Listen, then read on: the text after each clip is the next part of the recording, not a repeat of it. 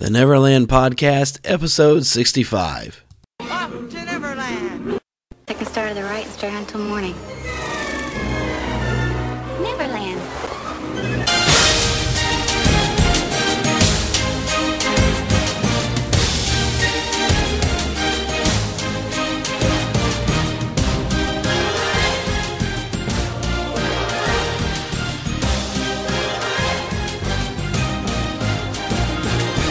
Good morning, Neverland! Good day to you, Neverlanders. I am your host, the Spider-Pan. I'm the Pan Jeremy, and I know I don't sound like myself. I'm quite a bit under the weather, so I'm not going to do a whole lot of talking, and we're going to do things a little differently this week. We're going to do kind of just a tribute episode to Leonard Nimoy. I have some great audio to share related to that for his role as Mr. Spock that we all know him as. How does this relate to Disney? Well, he actually did have a part in some Disney movies, like Atlantis, The Lost Empire, and also did some voices as Galactus in some Marvel cartoons. So he does have a Disney connection, and I've got a lot of great audio to share with you, and I'll keep it to that, and I won't talk. We won't have a lot of our usual shout-outs and news and things. Suffice to say, I do want to tell you about our new shop at neverlandpodcast.com. On the far right side of the black bar at the top of the screen, you'll see where it says shop, and we do have some t-shirts, mugs, and different things, a lot of different items that you can now purchase. And of course, every purchase, I do get like a buck or two that does help to cover the costs of the show. Also, I wanted to tell you about Robert Downey Jr. He has made a special announcement that he said there was something really cool coming. And the special announcement went something like this. Hi, honey bunnies. Quick question. Have you had the best night of your life ever on Earth yet? Well, you could. With me. For a good cause. Here's the deal. You donate $10 or more for a chance to win the RDJ experience. I correspondingly fly you and a friend out to LA, put you up in a 4-star hotel, and proceed to awesome the crap out of you. I'm talking indoor skydiving, helicopter tour, maybe a pit stop at Randy's Donuts. After riding your sugar high all the way to a fitting for a tux or gown, we're gonna meet up for a little pre-premiere caviar. One of those could be in your mouth. We'll giggle, chat, take pictures, perhaps even engage in a battle of wits. Kidding. Or am I? Around about sunset, we make a grand entrance at the venue. You walk the red carpet, and then you become one of the first people on Earth to see Avengers: Age of Ultron. Even if you don't win, you still get all kinds of swag depending on your donation level. Plus, all proceeds go toward funding Julia's House. This place is amazing. It's a hospice center for children with terminal illnesses. It's a win-win. Go to omaze.com/RDJ for your chance to win. That's OMAZE.com/RDJ. Lastly, to make this entirely irresistible, there's a button. Click on this. Give yourself a chance at a night you'll never forget. But remember, you don't have a chance at this unforgettable night if you don't sign up and donate. I don't remember where the button is. I forgot. Don't be like me. Actually, be like me and sign up for this unforgettable night that won't happen if you don't remember.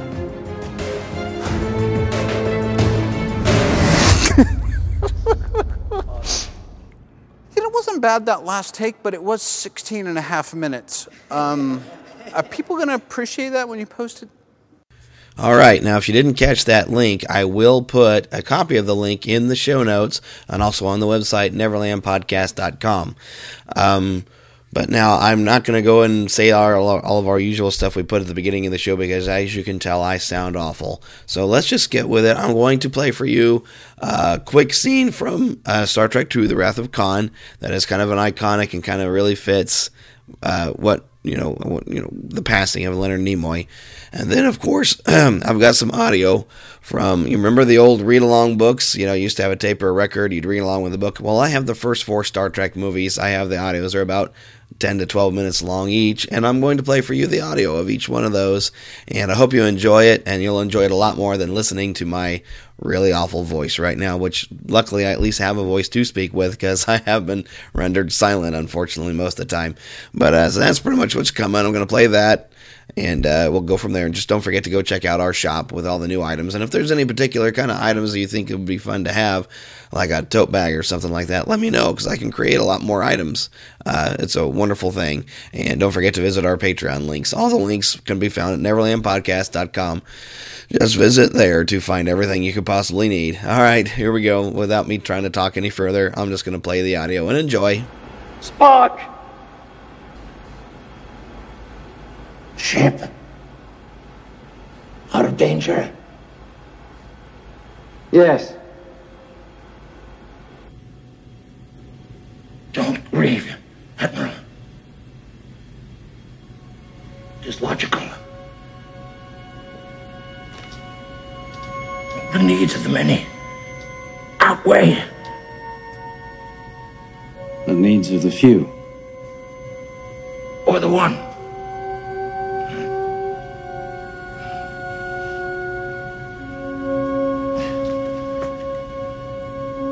I never took the Kobayashi Maru test until now. What do you think of my solution? Spock.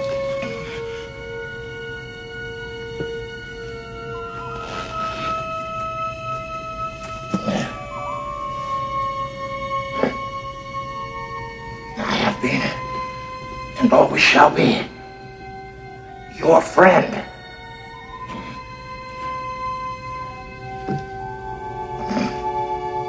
Live long and prosper. This is the story of Star Trek, the motion picture. You can read along with me in your book. You will know it is time to turn the page when you hear the communicator beep like this.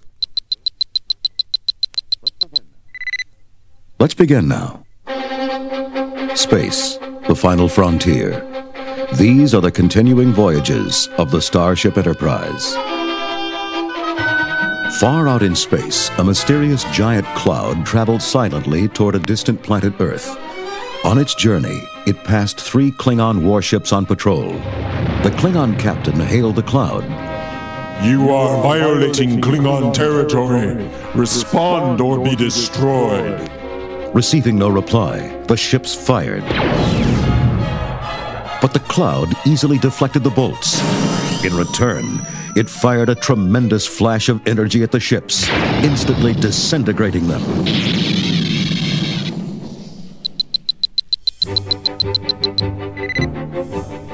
Admiral James T. Kirk, captain of the Starship Enterprise, was hurrying through Starfleet headquarters when he saw Sonak, a Vulcan member of his crew. Commander Sonak, why aren't you aboard? I am completing final briefing before the Enterprise launches. Belay that. Our launch time has been moved up. There's something deadly out there, headed for Earth. We have to stop it. Within hours, Admiral Kirk transported up to the Starship Enterprise. There was confusion everywhere. New weapons and engines were being installed, and the workers rushed to finish in time. Chief Engineer Scott gave Kirk a worried greeting. Admiral, these departure orders. We can't be ready to leave dry dock in only 12 hours. Mr. Scott, ready or not, we're going. We've got to. Scotty's men doubled their efforts. A few last crew members beamed up, including the ship's new navigator, Ilea, a Deltan. Kirk greeted the unusual-looking woman. Welcome aboard, Lieutenant Ilea. I believe you've met our executive officer, Commander Decker. She smiled. Oh yes, Decker and I are old friends. Kirk called together his crew. An alien cloud is moving toward Earth at warp speed. It is destroying everything in its path. He was interrupted by an urgent transmission. This is Space Station Epsilon 9. The cloud is bearing down on us. We're scanning it. Oh no, they think our scans are hostile. We're under attack! Horrified, Kirk and his crew watched the view screen as the cloud disintegrated the helpless station.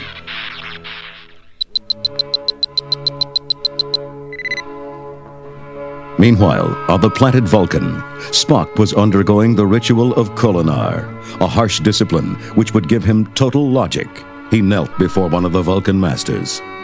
You have labored long, Spock. Now your training is complete.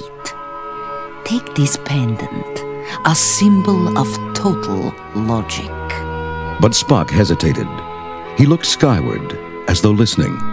Wanting to know his reason for ignoring her, the Vulcan master entered mind meld with Spock. You sense a far-off consciousness. It stirs your human half. And your human emotions keep you from the life of total logic. You have failed the test. The master turned from him and dropped the pendant in the dust. Spock knew that he'd have to go to the mind he sensed so far away. Kirk ordered the Enterprise to set out for the Cloud. Decker protested. Captain, the engines haven't even been tested yet. Mr. Decker, every minute brings that thing closer to Earth. Head warp 1, Mr. Sulu. Power poured into the untried engines. Suddenly, an energy imbalance threw the ship into a deadly whirlpool. A space vortex. Kirk shouted to Sulu. Get us out of here! Full reverse! Kirk glanced at the bridge view screen. There's an asteroid caught in the vortex. Dead ahead. Arm phasers, Mr. Chekhov. Decker leaped up.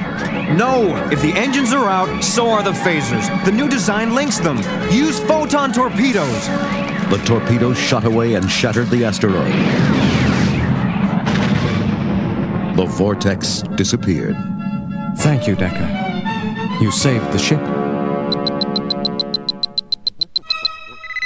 As Mr. Scott worked frantically to repair the engines, a shuttlecraft delivered a passenger to the Enterprise. To Kirk's surprise, it was Mr. Spock. I've been seeking a path to perfect logic, Captain. I sense that I'll find my answer in the Cloud. I'm here to rejoin your crew. With the help of Spock's superior intellect, the engines were soon fixed, and the Enterprise sped to confront the alien Cloud.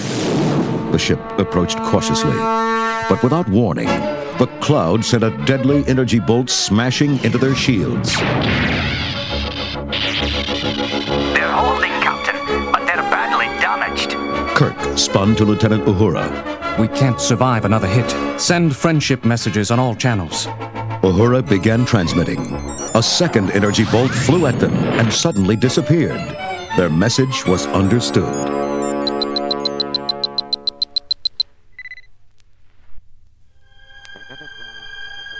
The Enterprise entered the Cloud slowly. Once through the mist, the crew was stunned at what they saw. An enormous ship, almost 50 miles long, at the center of the Cloud. Spock, who could build such a ship? I don't know, Captain. All I sense is a mind with a pattern of perfect logic and tremendous knowledge. In a flash of blinding light, a pillar of pure energy invaded the bridge. It stretched out an arm to the main computer console. Spock scanned it with his tricorder. It is a probe from the alien ship, Captain. It's draining the memory banks of our computer, including top-secret information. Leaping to the console, Spock smashed the controls with his fists. The computer shorted out with a flash.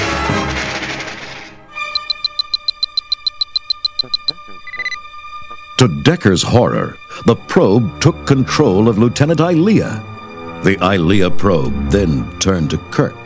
I have taken over this human unit so we could communicate. I have been programmed by V'ger to learn about the USS Enterprise and the human units that infest it. Kirk frowned. Is V'ger the captain of the alien ship? No, V'ger is the ship. Kirk couldn't believe his ears. What does V'ger want? V'ger travels to Earth to find his creator. What makes V'ger think his creator is on Earth? I do not know. V'ger obeys the creator's commands to learn all that is learnable and to bring that knowledge back to the creator. They were now only hours from Earth. Captain Kirk decided on a desperate gamble. He and Spock put on spacesuits and entered the alien ship itself. There, they found V'ger's databanks. Captain, from what we've seen, I believe that V'ger is a living machine. If so, I can attempt to mind meld with it. Spock touched the data modules. Instantly, a flood of images overwhelmed his mind. He fell unconscious. When Spock awoke in the ship's sickbay, he called for Kirk. The Vulcan Masters were wrong, Jim. Logic isn't enough. V'ger knows perfect logic, but it's still unfulfilled, still incomplete. Spock grasped his friend's hand. This simple feeling, the warmth of friendship, of human emotions, V'ger cannot find. But at last, I have.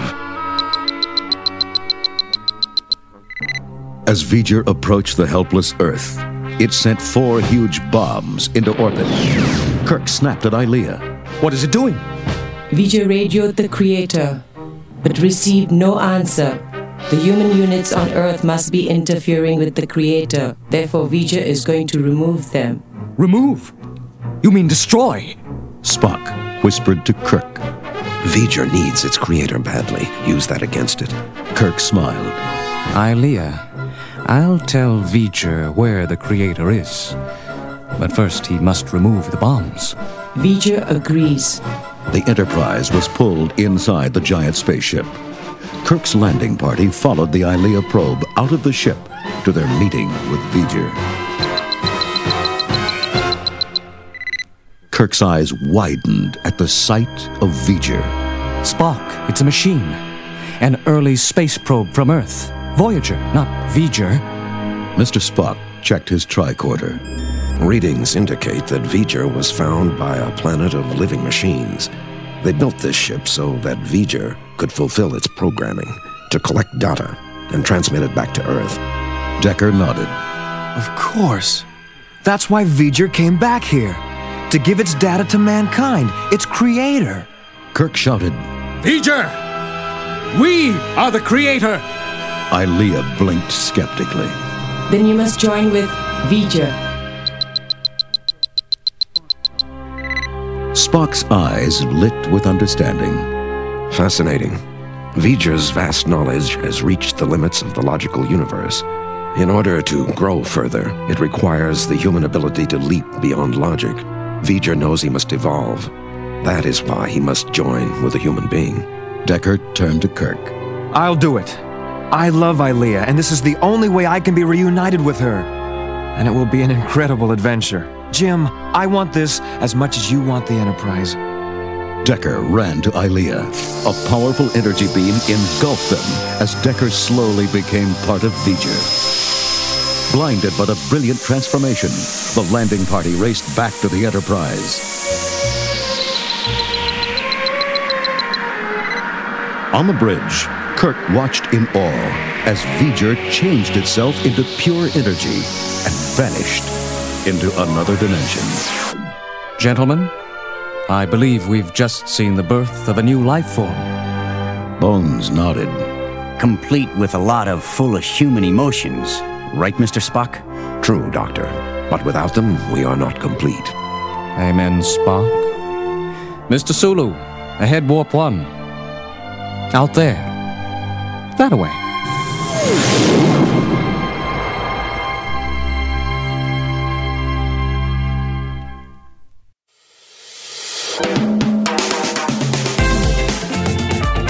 Are you a fan of DuckTales, Gargoyles, or Tailspin? Then boy, have I got a podcast for you.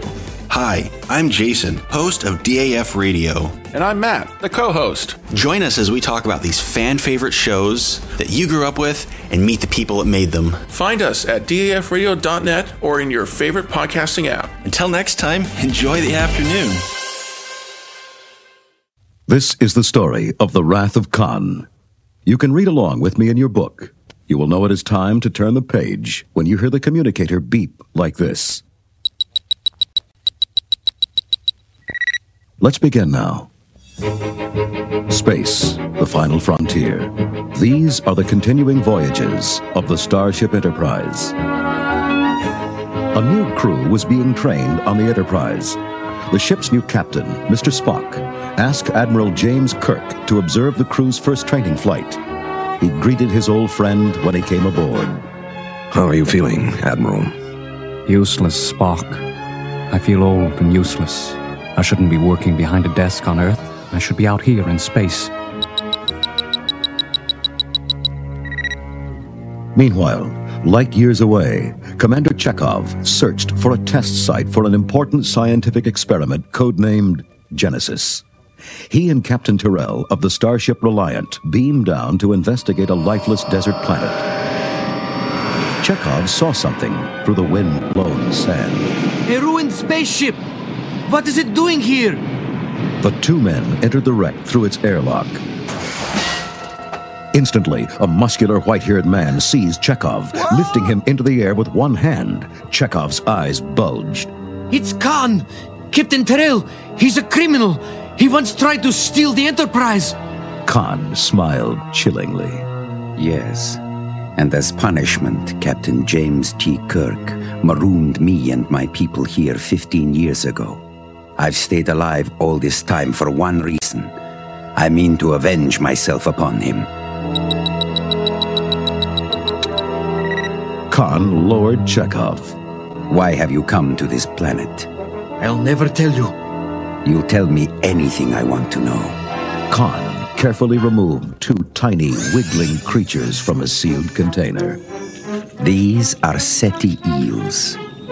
When I put them in your ear, they will allow me to control your mind. Chekhov and Tyrrell shivered as Khan approached them with the squirming eels. Once Khan had control over their minds, he forced Tyrrell to give him command of the Reliant.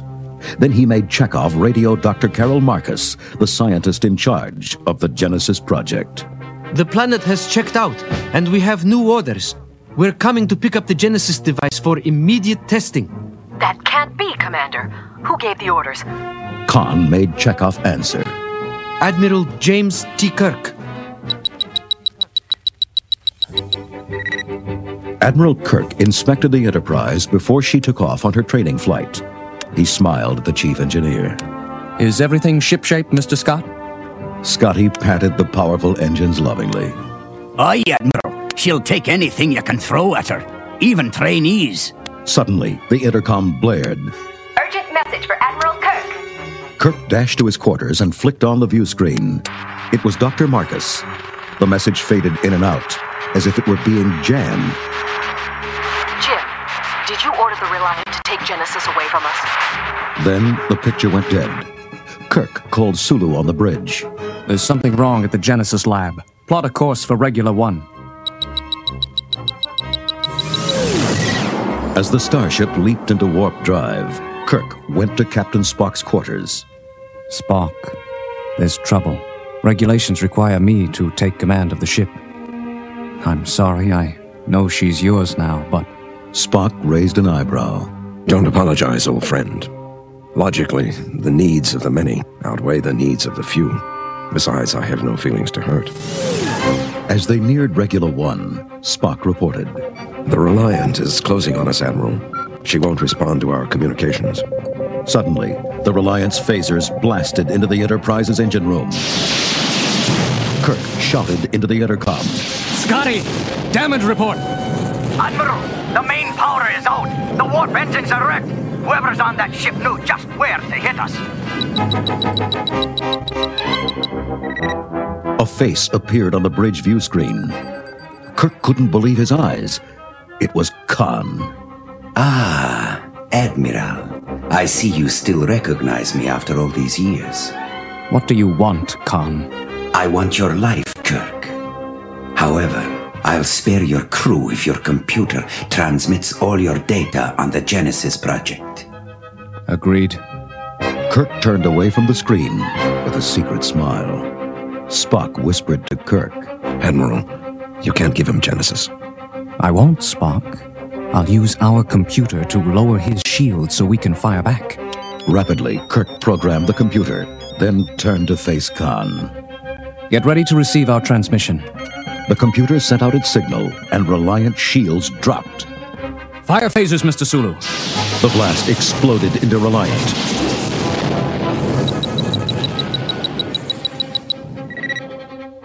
Heavily damaged, Khan's ship had to retreat into space, while the wounded Enterprise limped onwards towards the Genesis lab orbiting Regular 1. Commander Uhura tried to contact the lab, but the only response was an eerie silence. Kirk made a decision. Khan's been there. I'm beaming down. Dr. McCoy, come with me. People may be hurt. Mr. Spock, the ship is yours.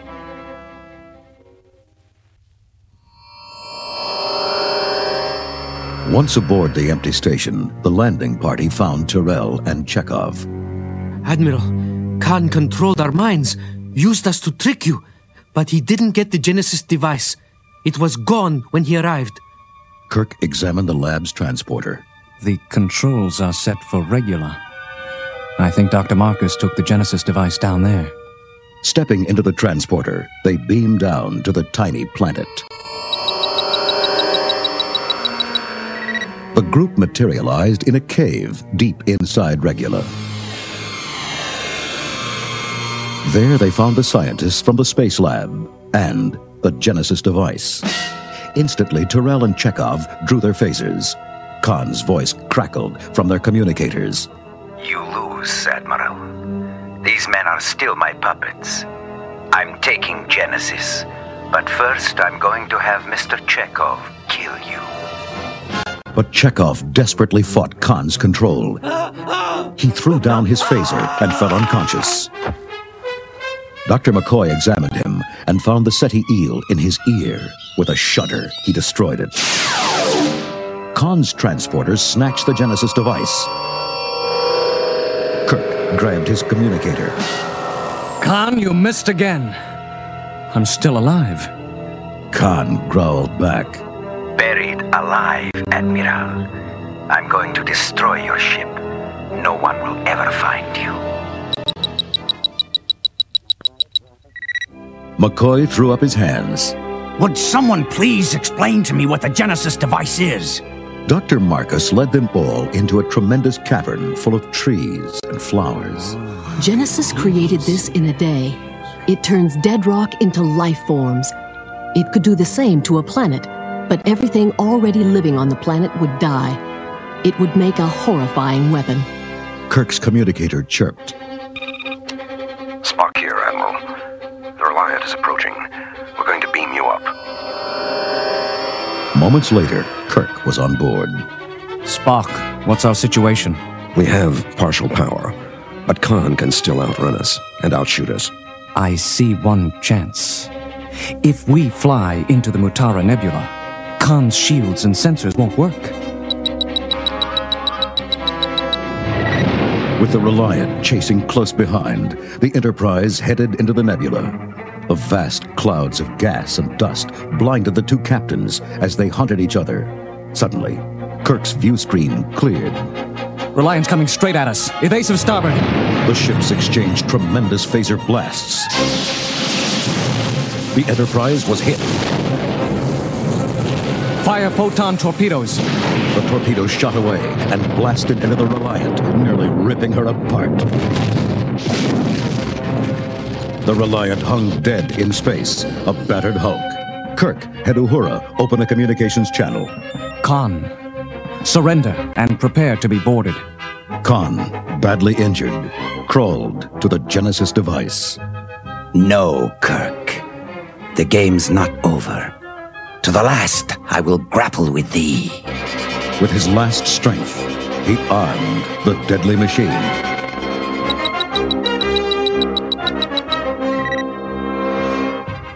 Spock checked his instruments. There's an unusual energy source on the Reliant.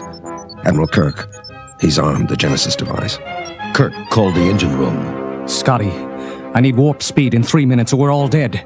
Impossible, Admiral. The Energizer's shaken loose. There's a radiation leak and I can't get in to fix it. As the Enterprise limped slowly away from the Reliant, Spock leaped up and raced to engineering. Scotty stopped him as he started into the reactor room. No! The radiation is too strong. It will kill anyone who goes in there. Pushing Scotty aside, Spock rushed into the deadly room and began the necessary repairs. Kirk couldn't take his eyes away from the burning Reliant. We aren't going to make it. Status report, Mr. Chekhov. Admiral, main energy just came back online. Bless you. Go, Mr. Sulu! The Enterprise jumped to warp speed just as the Genesis device exploded. With a surge of power, the mighty starship left the explosion far behind. Dr. McCoy called the bridge. Jim, you'd better get down here. Hurry! When Kirk arrived in engineering, he found Spock in the reactor room, dying. Don't grieve, Jim. It's logical. The needs of the many outweigh the needs of the few. I have been, and always will be, your friend. Live long and prosper. Kirk could only stare helplessly through the glass as his friend fell. The casket containing Spock's body was shot into space. It landed on the new planet, created by the explosion of the Genesis device. As the Enterprise pulled away toward home, Kirk gazed back at his friend's resting place. Dr. McCoy turned to him. You okay, Jim? How do you feel? Kirk thought about the new planet, bursting with new life and new possibilities. He smiled. Young. I feel young.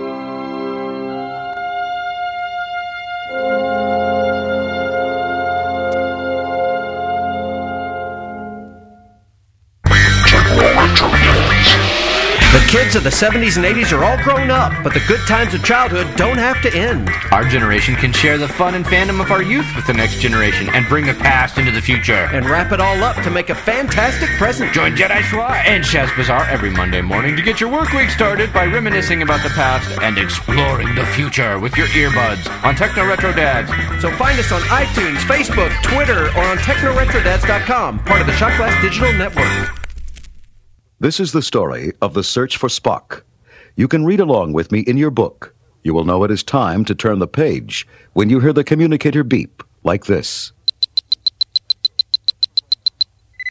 Let's begin now. Space, the final frontier. These are the continuing voyages of the Starship Enterprise.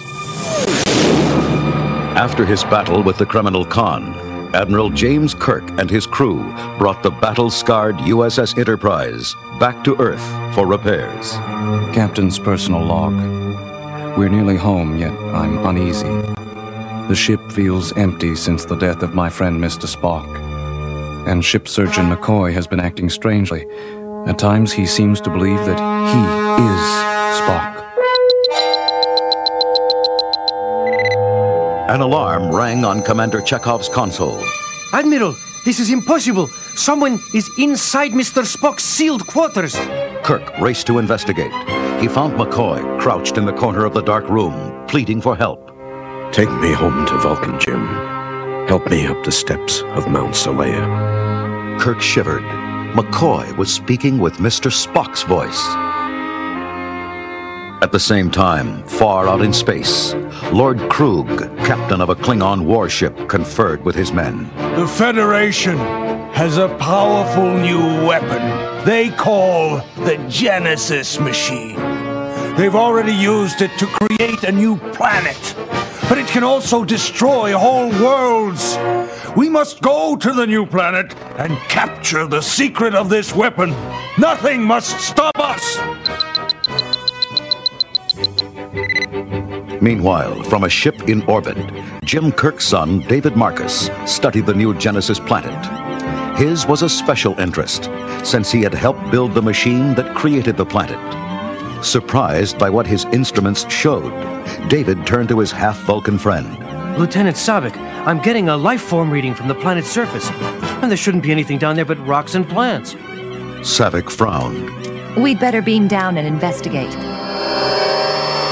When the pair materialized on the planet, David saw a black metal tube lying open on the ground nearby. That's Spock's casket. But his body, it's gone. A small earthquake shook the ground. Savick examined her tricorder. Readings indicate this planet is highly unstable. And the life form you detected is moving off in that direction. Let's go before it gets away. Kirk was still worried about Dr. McCoy when he received an unexpected visitor. Sarek, Mr. Spock's father. Kirk, you were with my son when he died. Surely he mind-melded with you. How could you, his friend, leave him on Genesis? Sarek, I swear he didn't mind meld with me. But maybe he did with someone else. And if so, we can find out who it was from the flight recorder of the Enterprise. As the computer played back its recording, Kirk watched tensely, hoping. Remember. There it is. He mind-melded with Dr. McCoy. That explains why McCoy has been acting so strangely. Sarek turned to Kirk gravely. Knowing his body's end was near, my son placed his living spirit into McCoy's mind. You must bring both Spock's body and McCoy to Mount Seleia on Vulcan. Only there can they both find peace. Kirk went to the commander of Starfleet. Admiral, I want to return to Genesis for Spock's body. He was my friend. McCoy is my friend. They're both in pain. I have to do this for them. Absolutely not, Jim. Genesis has thrown the galaxy into an uproar. Until things calm down, that planet is off limits. Kirk nodded, but as he left, he thought to himself, I'm going, even if I have to steal the Enterprise to do it. It began to snow as Saavik and David closed in on the life form they were chasing. When they finally cornered it, Saavik couldn't believe her eyes. David, it's a Vulcan boy. The child watched them like a wild animal, fearful and silent. David thought quickly. The Genesis machine. When it created this planet, it must have recreated Spock's body. Saavik, this child is Spock. David eagerly examined his tricorder to confirm his discovery. Saavik tried talking to the child in Vulcan. Ishvani, Kumi. But he didn't respond. He seems to have totally lost his memory. We'd better get him up to the ship's medic as soon as possible. She flipped open her communicator. Captain, this is Lieutenant Saavik. Prepare to beam us up. 3 of us. But before the Federation ship could beam them aboard, Lord Krug's warship appeared from behind its cloaking device. Without warning, a photon torpedo shot from the Klingon ship and blasted the other vessel out of the sky.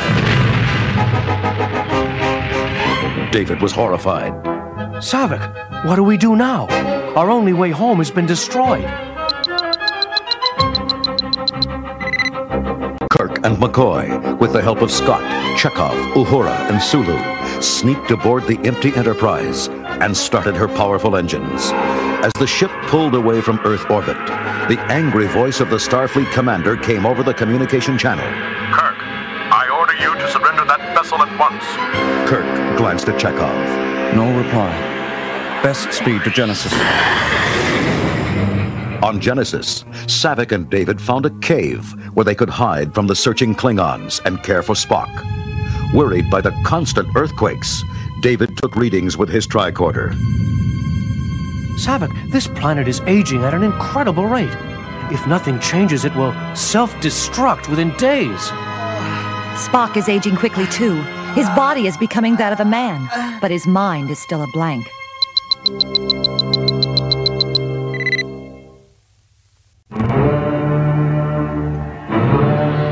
The next morning, as the little group left the cave to find another hiding place, they ran straight into the heavily armed Klingon landing party. Lord Krug glowered at Saavik. You will tell me the secret of the Genesis machine, or else... Just then his communicator beeped. My Lord Krug, you must beam up. A Federation starship is approaching. Hidden by its cloaking device, the Klingon ship lay in wait.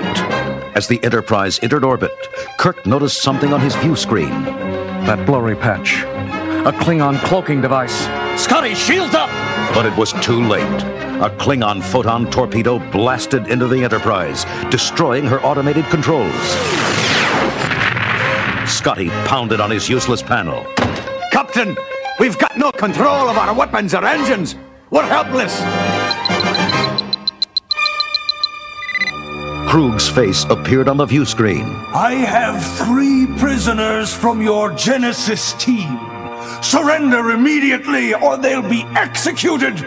Kirk tried to stall, but Krug cut him off with an order to his men on Genesis. Kill one of them! The senior guard drew a dagger. David jumped him and tried to wrestle the knife away. The Klingon freed his arm and plunged the dagger into David's chest. As the young hero fell, Kirk shouted at Krug, "You Klingon monster! You've killed my son!" Kirk knew he had to surrender his ship, but he wasn't going to give her away without fighting back. Sulu, prepare to beam us down. Scotty, Chekhov, help me set the computer. Scott frowned. Set it for what, sir? To destroy the Enterprise. When Krug's men arrived, the Enterprise was empty and silent. All they heard was a computer voice, counting quietly down to 0. And then, a tremendous explosion.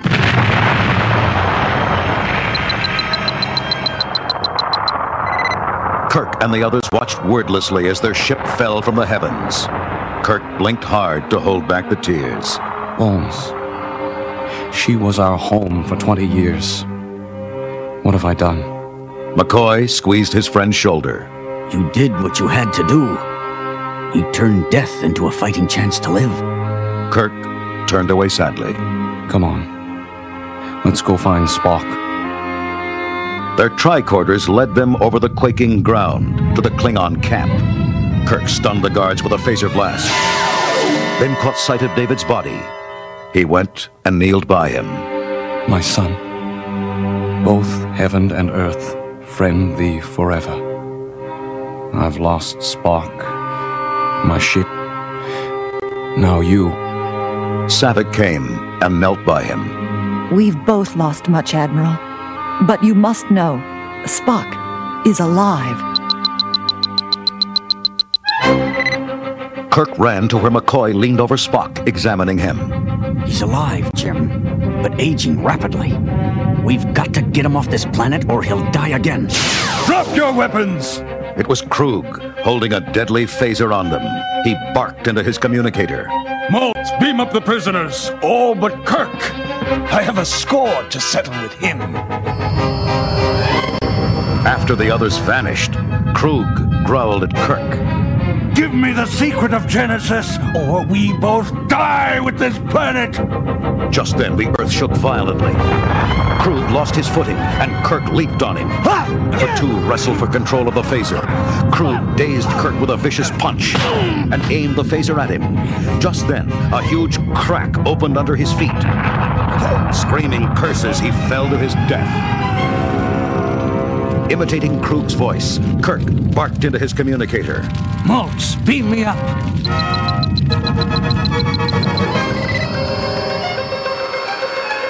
When Kirk appeared on the Klingon ship, his phaser was already pointed at Maltz. Now, you're our prisoner. Scotty, Sulu, Chekhov, set course for Vulcan.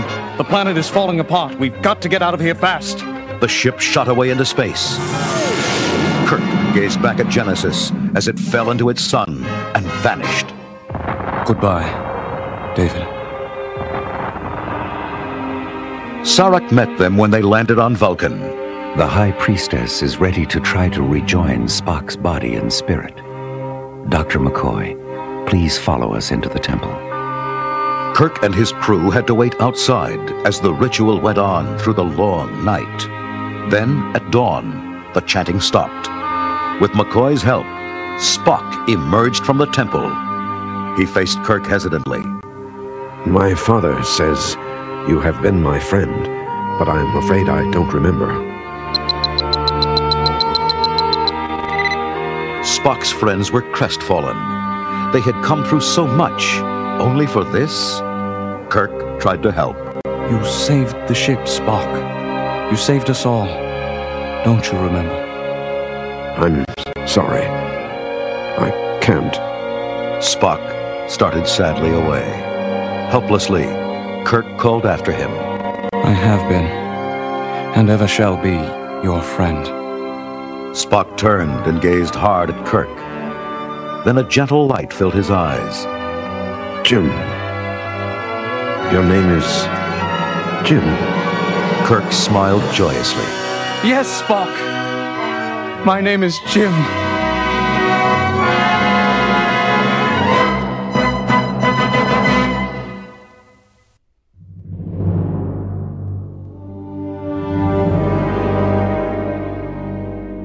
C-3PO, Loki, Mace Windu, Dr. Bruce Banner, Captain Rex, Venom, Princess Leia, Jean Grey, Darth Maul, Nick Fury, Grand Moff Tarkin, Captain America, Lando Calrissian, Cyclops. What do all these characters have in common?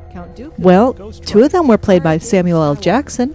A couple of them were played by Hammer Films veterans Peter Cushing and Christopher Lee. Come on, guys. You know this. Well, of course we do, Jessica. Just like Mickey Mouse and Captain Jack Sparrow, they're all now Disney characters. Hello, I'm Tracy of the Disney Indiana podcast, and my co-host Scott and I enjoy talking about all aspects of the House of Mouse, and that includes their newest properties, Marvel and LucasArts. We also talk about Disney resorts, the cruise line, theme parks, and whatever else Mickey has to offer. Which includes movies, Imagineering, video games, and collectibles. You'll never know what we'll decide to talk about. So check us out at www.disneyindiana.com or do a search for the Disney Indiana podcast on iTunes, because now we've got a lot more to talk about. And don't forget about those other quote-unquote Disney characters like, well, Sully, Fozzie Bear, Buzz Lightyear, Link Hogthrob, Doug, Janice, Merida, Pepe, Bruce, Ralph the dog, Wally, The Disney Indiana podcast. Even after 5 years, we're still miles away from the nearest Main Street, USA. We're not listed on the map, but you can join us at www.disneyindiana.com.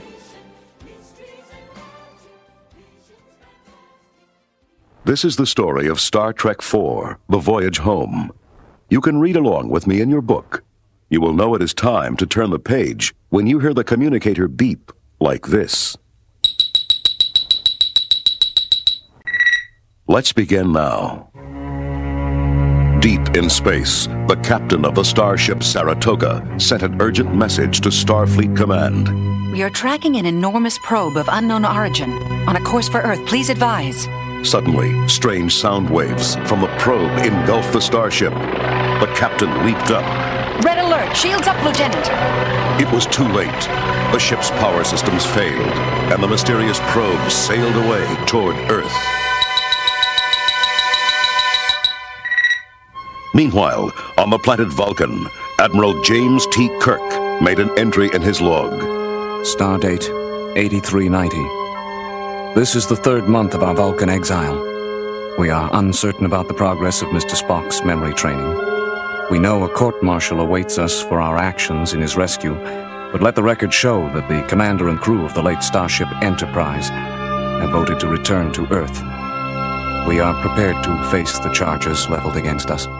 During Spock's rescue, Kirk and his crew had captured a Klingon warship, which they renamed the Bounty. Now, Admiral Kirk mounted the bridge. Mr. Scott, how soon can we get underway? 1 more day, sir. Repairing her is easy. Reading Klingon is hard. Dr. McCoy took the Admiral aside. Being court-martialed is bad enough, Jim. But do we have to go home in this Klingon flea trap? We could learn a thing or two from this flea trap, Bones. Besides, it has a cloaking device that might come in handy. The next day, the Bounty began its voyage home. As Spock resumed his post at the science officer's console, Dr. McCoy leaned over to Kirk. Are you sure he's ready for this? He's not exactly back to his old form yet. Don't worry, Bones. It'll come back to him. Commander Uhura looked up from her console. Admiral, I'm receiving a distress signal from Earth. Put it on the screen, Uhura. A garbled image of the Starfleet president appeared on the bridge view screen. Warning to all starships, do not approach Earth. Mysterious probe orbiting. Emits powerful sound waves, directed at oceans. Clouds enveloping planet. Temperatures dropping. Planet cannot survive. Admiral Kirk whirled around. Uhura, let us hear the probe. Coming up on speakers, sir. Spock lifted an eyebrow. Most unusual. An unknown form of energy showing great intelligence and directed at the Earth's oceans. Uhura, modify the probe's signals to simulate what they would sound like underwater. The altered signal echoed through the ship. Fascinating. As I suspected, Admiral, it is the song sung by humpback whales. They have been extinct since the 21st century. To communicate with the probe, We must find a humpback whale. Admiral Kirk leaped to his feet. If we slingshot around the sun and go back in time, we may have a chance. We did it before with the Enterprise. Spock, start your computations for time warp. Dr. McCoy shook his head. The Enterprise was a first-class starship. You can't take this rust bucket back through time. Do you know another way to find an extinct whale, Doctor? The engines roared, and the Bounty streaked toward the sun. Warp speed 3, warp 5, warp 7. The ship sped faster and faster. At the last possible moment, Admiral Kirk gave the order. Now, Mr. Sulu. The helmsman fired the final set of accelerators, and the Bounty whipped along the edge of the sun, straining against the tremendous gravity. It came around the far side, snapped free from the pull of the sun, and hurtled back toward Earth. Mr. Spock pointed to the view screen. I believe we have arrived at the late 20th century. I am receiving and homing in on a strong whale song signal. Kirk ordered the Bounty to descend from orbit under cover of the cloaking device. Spock was puzzled. There seem to be 2 whales trapped in shallow water. Their signal is coming from the city of San Francisco. As the invisible Bounty landed quietly in Golden Gate Park, Chief Engineer Scott discovered a problem. Admiral, our dilithium crystals are giving out. We have only enough power to last about 24 hours. We'll need to find a source of high-energy photons to restore the crystals, or we'll never get back off the ground. Kirk split the crew into teams. Commanders Chekhov and Uhura are assigned to the high-energy photon problem. Mr. Scott, you'll need to build a holding tank big enough for 2 whales to make the trip back with us. Dr. McCoy and Commander Sulu will assist you. Captain Spock and I will attempt to trace the whale songs to their source. Be careful. And everyone, remember where we parked. The teams hurried into San Francisco. Kirk and Spock hadn't gone far when the Admiral spotted an ad on the side of a bus. See George and Gracie, the only 2 humpback whales in captivity at the Cetacean Institute, Sausalito. Come on, Spock. I think we've found what we're looking for.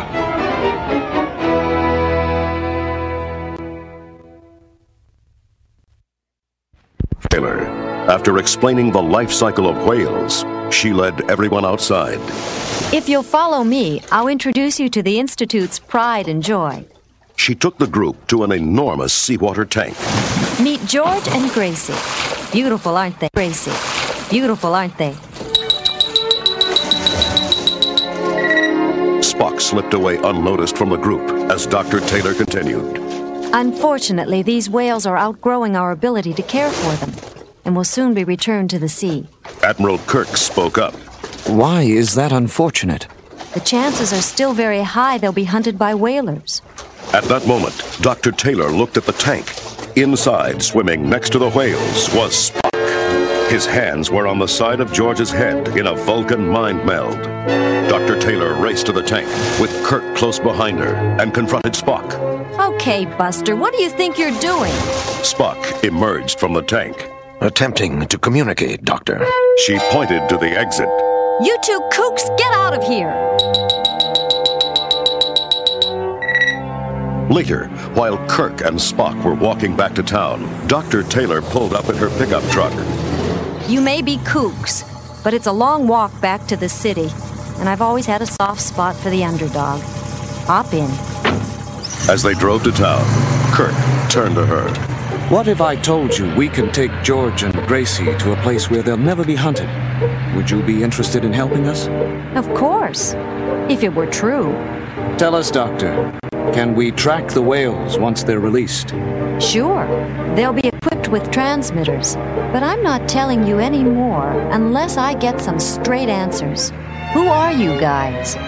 Kirk knew he would have to take a chance. I'll tell you the truth. I know this will be hard for you to believe, but my name is Admiral Kirk. We come from your future, the 23rd century. Dr. Taylor pulled into Golden Gate Park. You're right. I don't believe you. This is your stop, Admiral. All ashore. Although Spock got out immediately, Kirk lingered for a moment. If you change your mind about helping, Doctor, we'll be here. She drove away, and her passengers beamed aboard the Bounty. Inside, Scotty gave Kirk a status report. The whale tank is almost complete, sir. And the high-energy photons that Chekhov and Uhura brought back should have us up to full power in a few hours. By morning, the Bounty and her crew were ready. Uhura pointed to the view screen. Admiral, look outside the ship. Kirk! Kirk, are you there? Dr. Taylor stood in the park. Kirk quickly beamed her aboard, and she looked around, astonished. It's true. You're from the future. So maybe you can help. George and Gracie were shipped to the Arctic, and the whalers are already closing in on them. I want to help you find them, Admiral. Welcome aboard, Doctor. Mr. Sulu, take us north. In a few minutes, the crew heard a faint whale song. Jillian gestured to Scotty. That's it! That's it! As the ship broke through the clouds, a whaling vessel closed in on George and Gracie. When the harpoon cannon fired, Kirk quickly reacted. Dive, Mr. Sulu! The invisible Bounty rushed between the whales and the hunters. The harpoon clanked off the Bounty and fell harmlessly into the sea. While the stunned whalers watched, Scotty beamed George and Gracie on board, and the ship zoomed off. On the bridge, McCoy approached Kirk and Jillian. Dr. Taylor, I'm afraid it's time for you to get off. We're headed back to the 23rd century. Those whales are my whole life. I'm going with you. Kirk turned to his science officer. Mr. Spock, you heard the lady. Begin reverse time warp maneuver. The bridge shook wildly as the Bounty rushed around the sun. With a final burst, the ship snapped free and roared back toward Earth.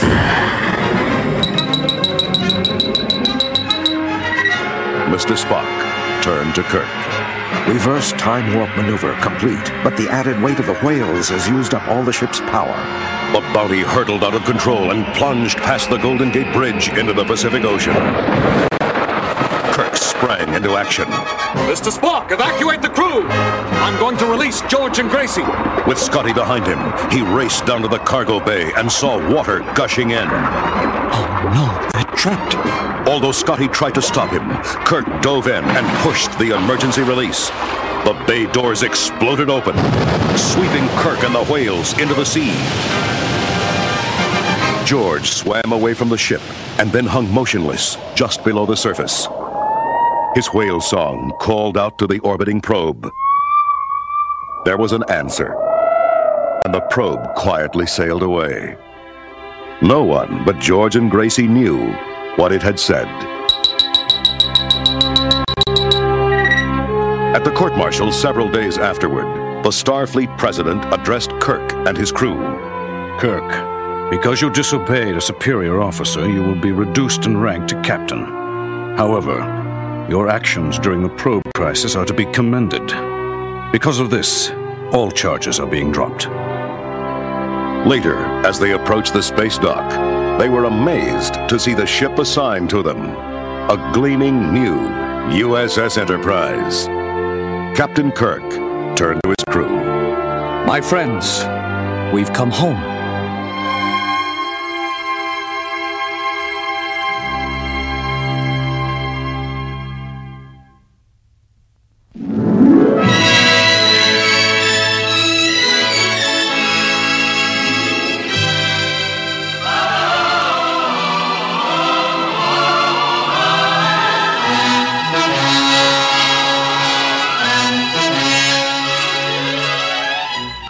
I hope you enjoyed that a lot better than you would have enjoyed listening to my voice for very long.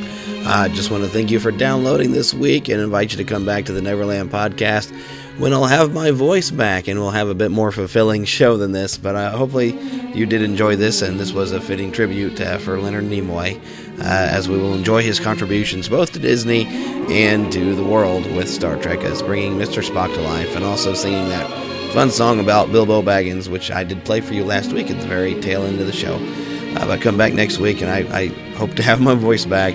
And until then, keep that pix in your pocket and your good attitude, because keeping a good attitude can even help you get through some really miserable sickness. Goodbye now, and God bless. Thank you for listening to the Neverland podcast. Please subscribe and rate the show on iTunes, Stitcher, and Blueberry. We love to hear from you on twitter.com/NeverlandPodcast and facebook.com/NeverlandPodcast. Leave us a voicemail at 816-226-6492 and send email to podcast@neverlandpodcast.com. Join us next week and we'll once again go to Disney and beyond. The Neverland podcast is copyright Glue Band Productions and all original content belongs to the same. Other content is copyright of their respective creators and is used under Creative Commons license.